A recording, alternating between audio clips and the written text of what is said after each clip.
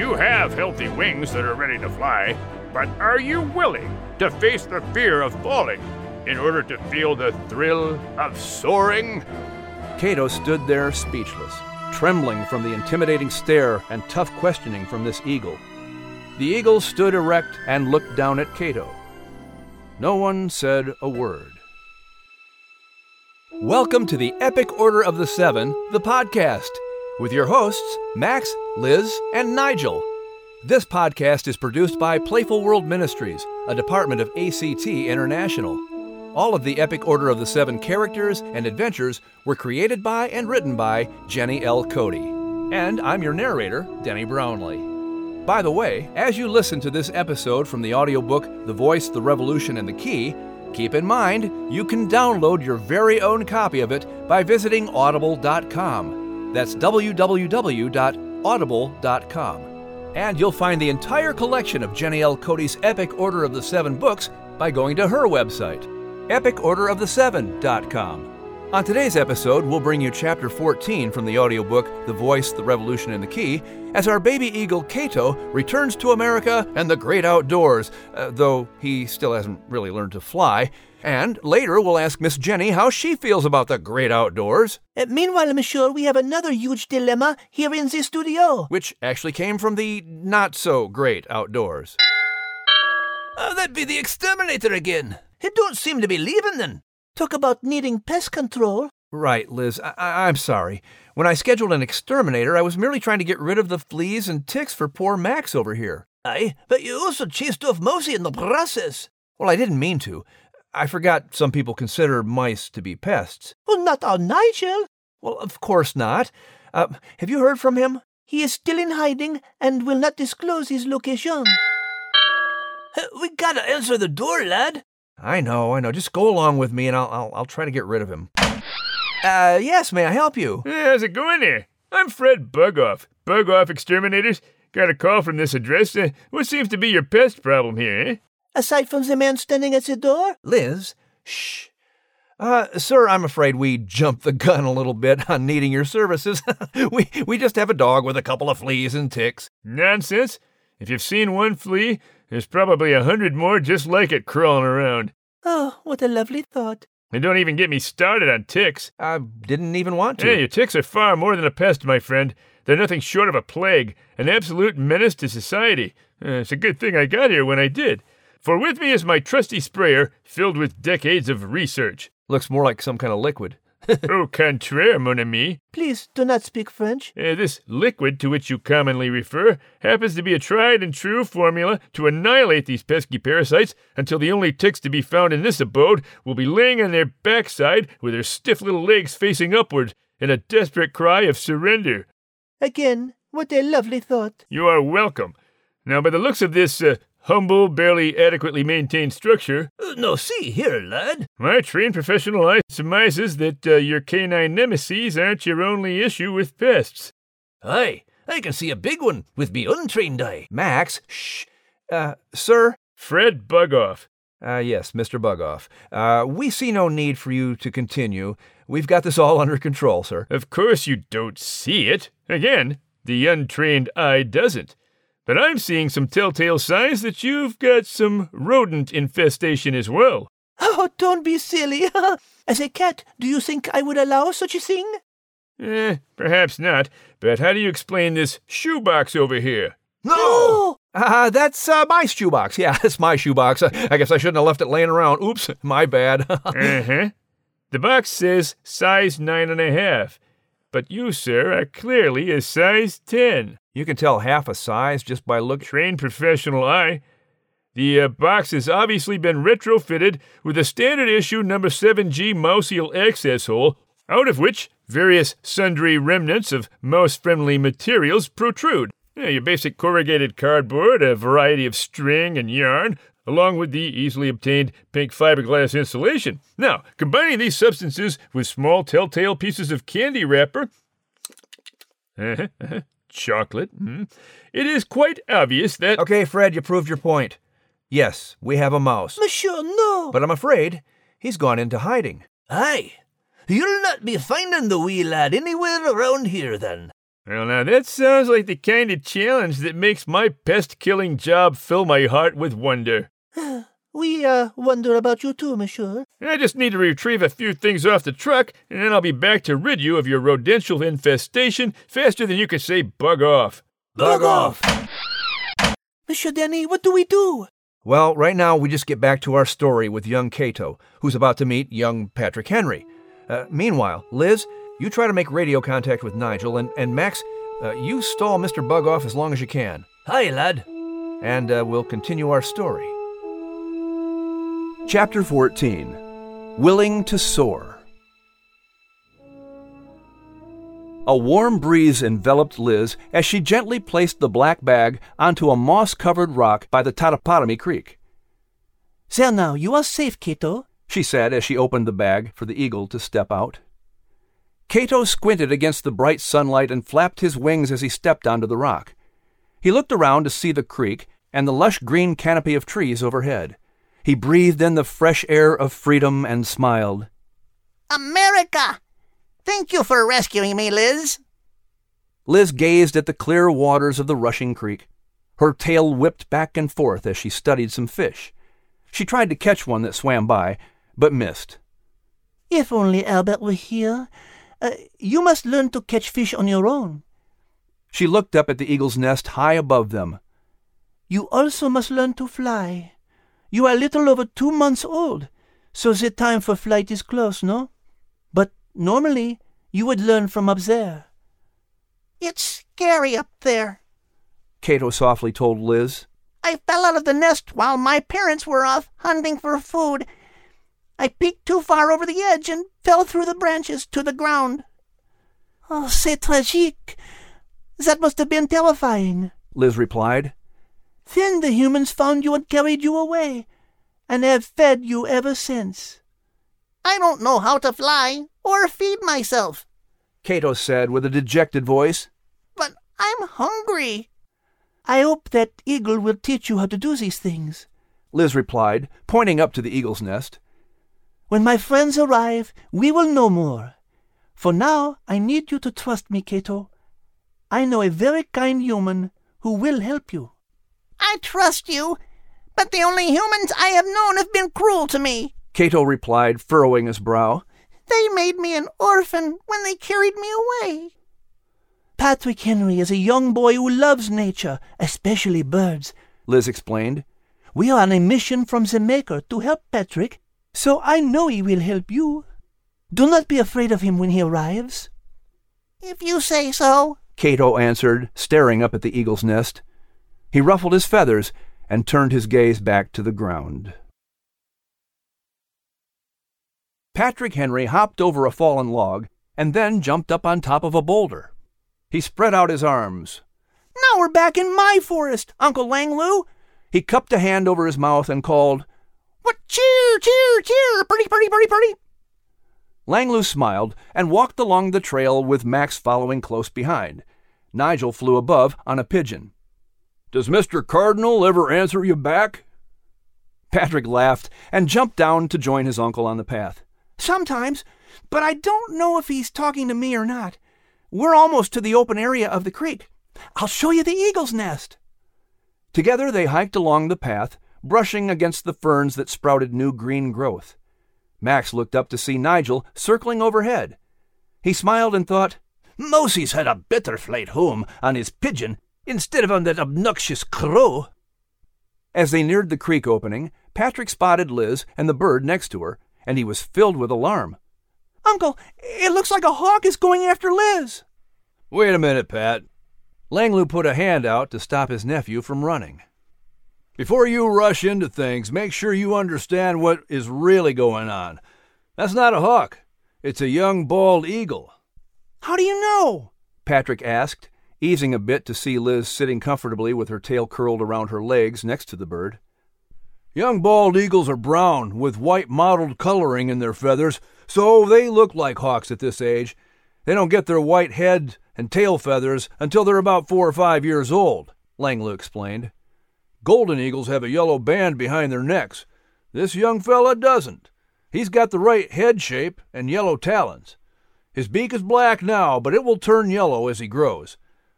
Looks like he might have fallen out of his nest."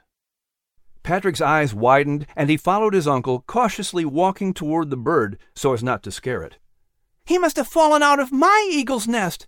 Can't his parents come get him and carry him back to the nest?" "No, eagles can only carry about half their own body weight." Langlu shook his head, squatting down a few feet away from the bird.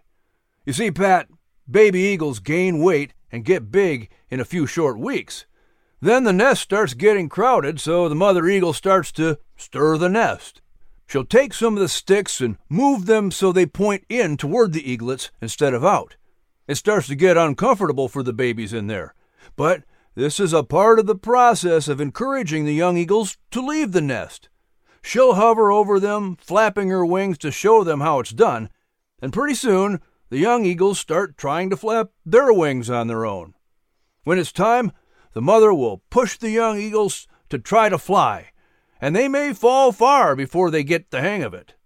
The parents will fly with the young ones and might be able to swoop under them for a moment, but ultimately it's up to the young eagles to figure it out." Langlu pointed to Cato. "This eagle's going to have to make it from the ground and learn how to fly by himself. This won't be easy." "Won't animals come after him?" Patrick asked, holding his arm around Max, who came to sit next to him. "Eagles don't have natural enemies except for man," Langlu explained.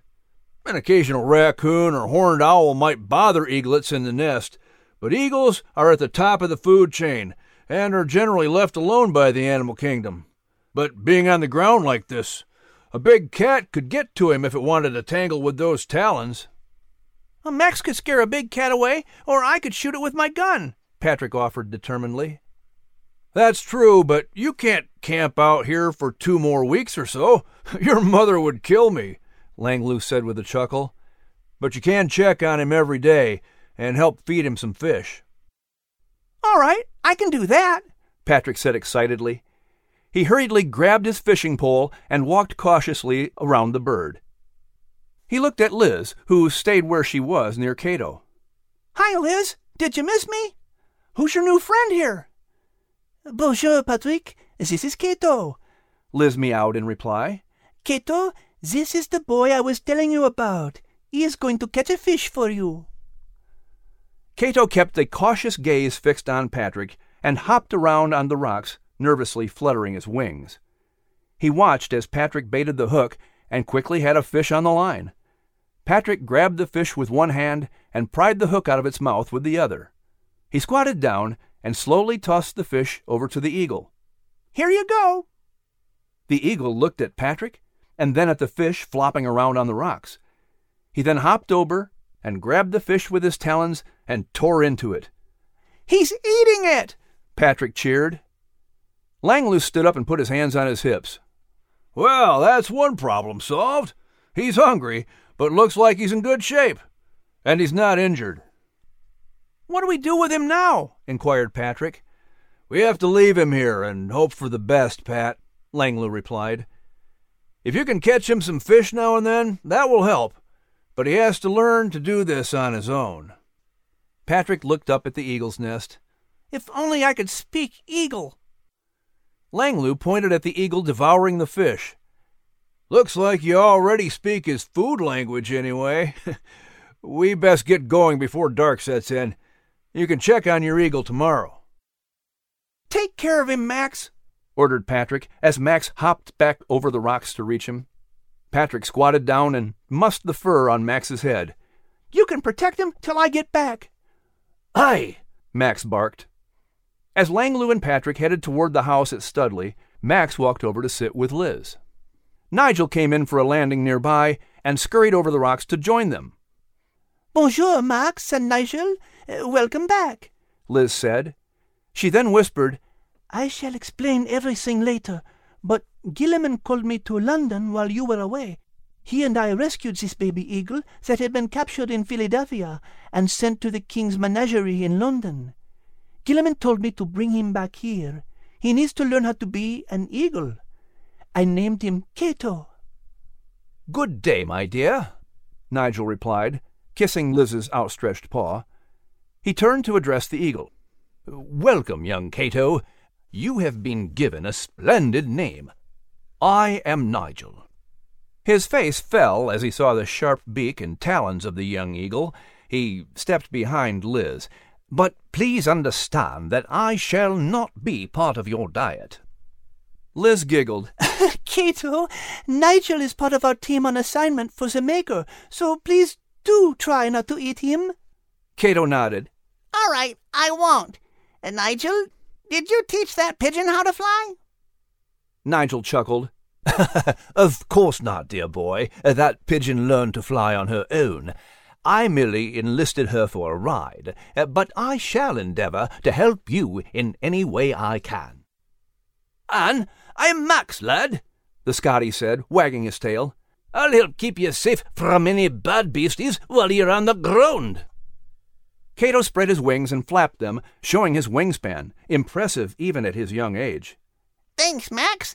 I know I'm supposed to fly, but can't.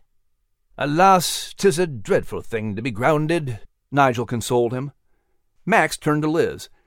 "So you went to London while we were away. Did you see me, Kate?" Oui, and she sends her love, Liz answered. I saw Elle and Clary as well. "I'm intrigued about your trip across the pond, although I am surprised you left without me," Nigel said. Liz wore a coy grin. When the mouse is away, the cat will play, no? "Touché, my pet," Nigel responded with a jolly chuckle. He walked over to observe Cato's wings. "I say, you are growing into your feathers quite nicely. Nothing damaged, so you should have no trouble with liftoff." Nigel, could you fly up to the eagle's nest and inquire about his assistance? Liz asked, and then leaned in to whisper to the little mouse. You can tell him Cato is traumatized when he fell out of the nest. He's afraid to fly. "Understood," Nigel whispered back. "I shall make haste and go chat with our local eagle now." He flagged down his pigeon to pick him up. "I told Mousie it were time to meet that eagle," Max said. "We've got lots to share with you too, lass. Patrick learned all about eagles and Indians. The lad's got his heart set on earning an eagle feather by doing something brave." Liz observed Cato's helplessness on the ground. He may get that chance very soon. "They're back!" Jane exclaimed as Patrick and Langlois stepped inside the house. She rushed up to give her big brother a smothering hug. I missed you, Pat, but phew, you need a bath. "I guess I do," Patrick said with a laugh. "I missed you too, little Jane." Anne, Sarah, Susanna, and Lucy surrounded him with hugs before holding their noses to tease him. He held his nose and said in a pinched tone, I missed all of you, too. There's our wilderness explorers, Sarah exclaimed, walking over to embrace them while she carried 1-year-old Mary on her hip. I'm so glad to see you both. Did you have a good time, Pat? I sure did, Patrick roared. Just wait till I tell you everything I learned with Uncle Langlu. He's a natural out there, Langlu added. He leaned over to kiss Sarah on the cheek. Thanks for letting me take your boy into the wilderness, Sally. Sarah placed her hand on Patrick's back. Well, I'm just relieved you're both back safe and sound. Your father, John, and William are out inspecting the fields, but should be back soon. Mother, by the creek, there's a young bald eagle who fell out of the nest. He can't fly yet, so I caught him a fish, Patrick told her. I need to check on him first thing in the morning to make sure he's all right. He's not injured, so hopefully he'll be able to fly soon. Langlu took off his black hat and pulled his fingers through his thinning hair. He looks to be about 2 months old. Will he be able to fly? Sarah asked hopefully, bouncing Mary. That will be up to him, Langlu replied.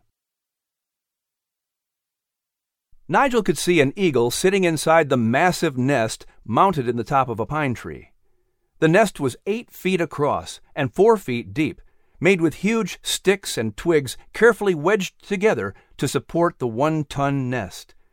It appeared it had recently been used to raise some eaglets, as there were some downy hatchling feathers spread about. The eaglets were gone, and so was the mate, as eagles remain alone except during mating season. I say, eagles are quite the handsome birds, but they always look so serious with those permanently furrowed brows. Nigel pointed out to the pigeon with a chuckle.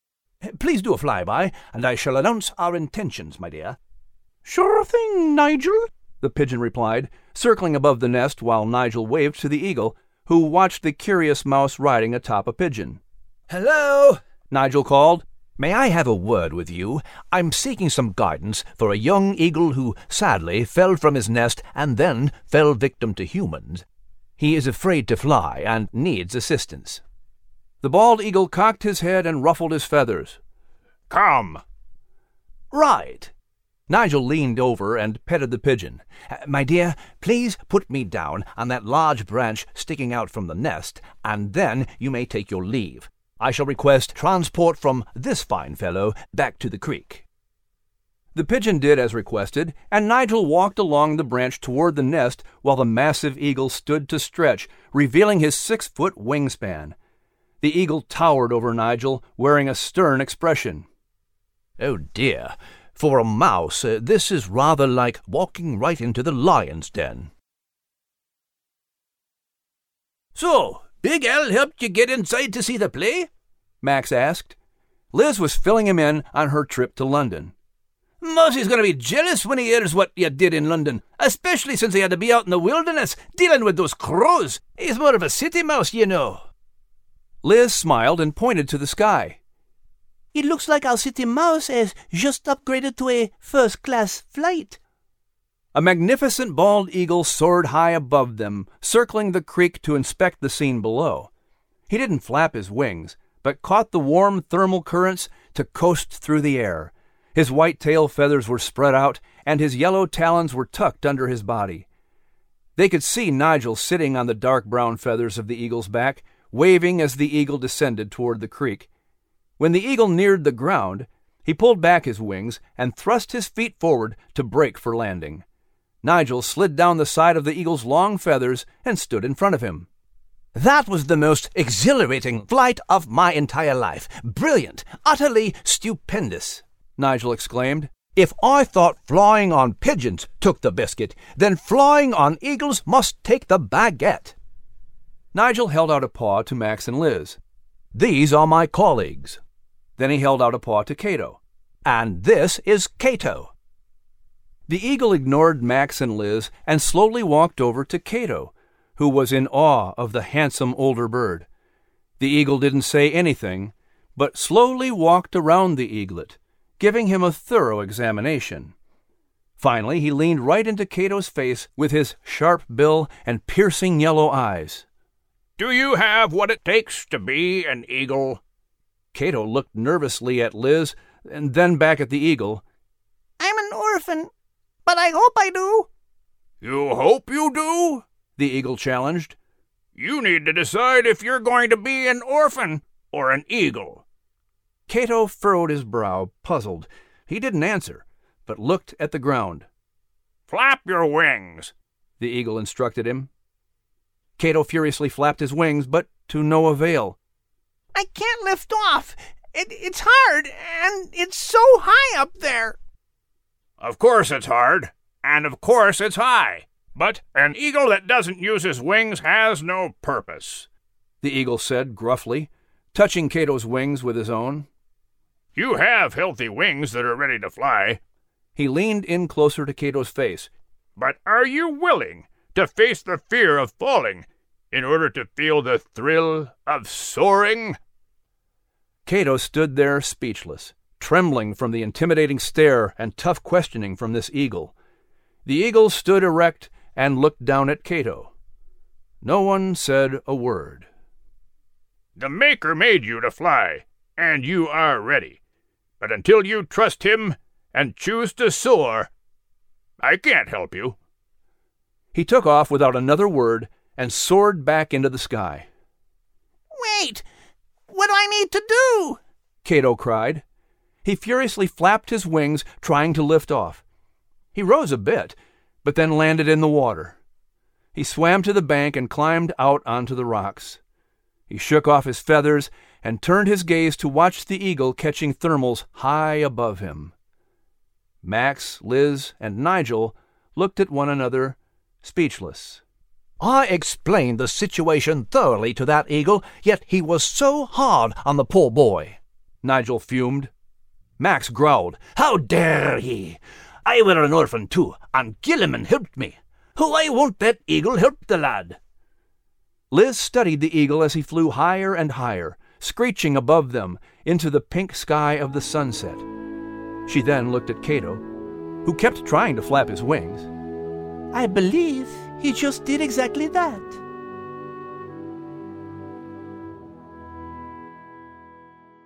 Well, Liz, you seem to be seeing something that Max and Nigel weren't. What was it?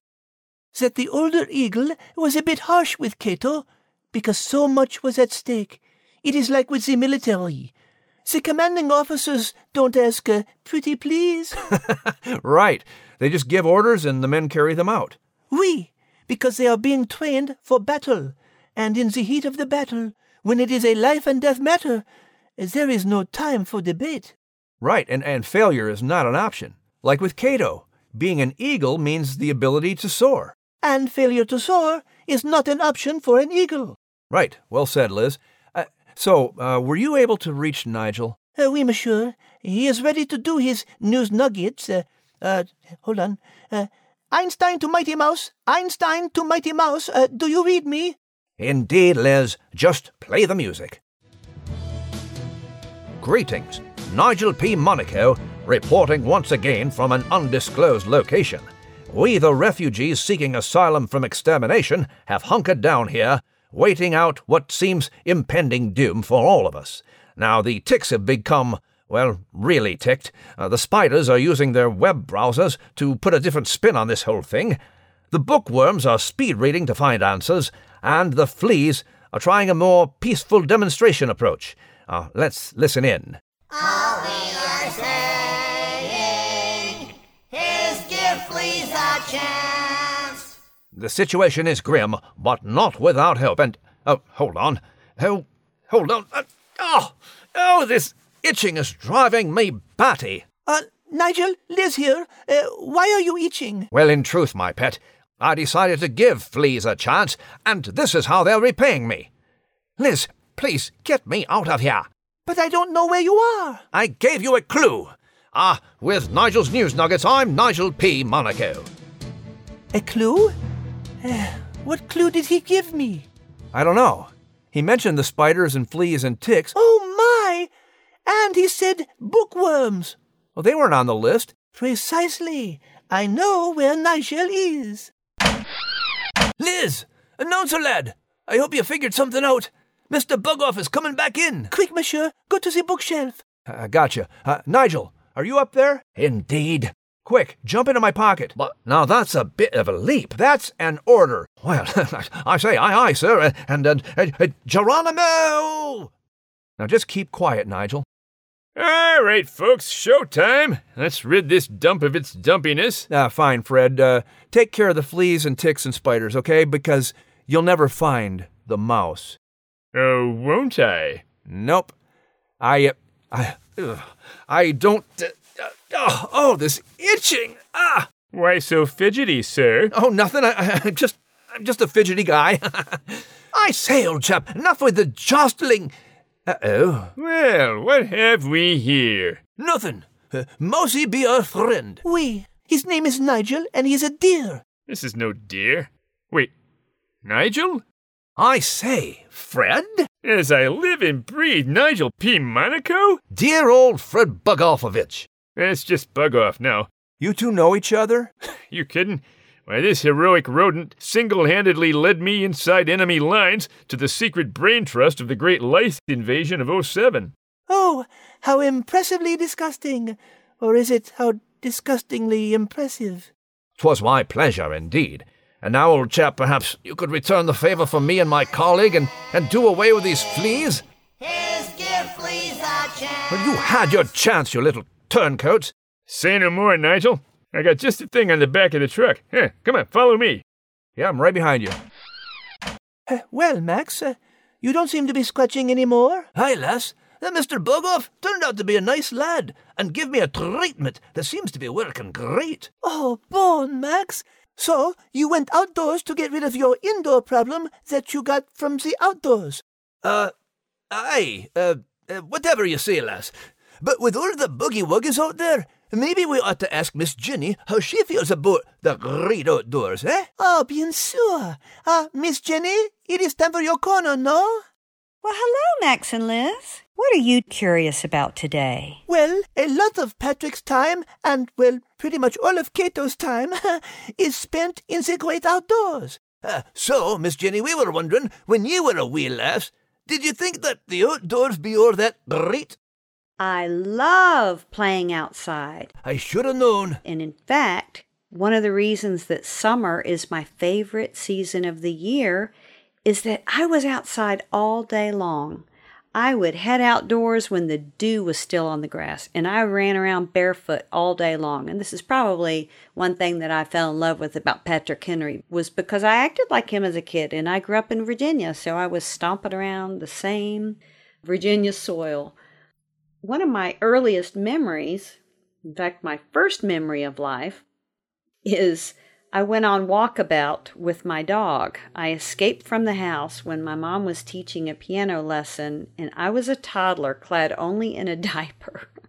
And I went outside with my dog Tip to go on an adventure. And I ended up standing in the middle of the road holding up traffic.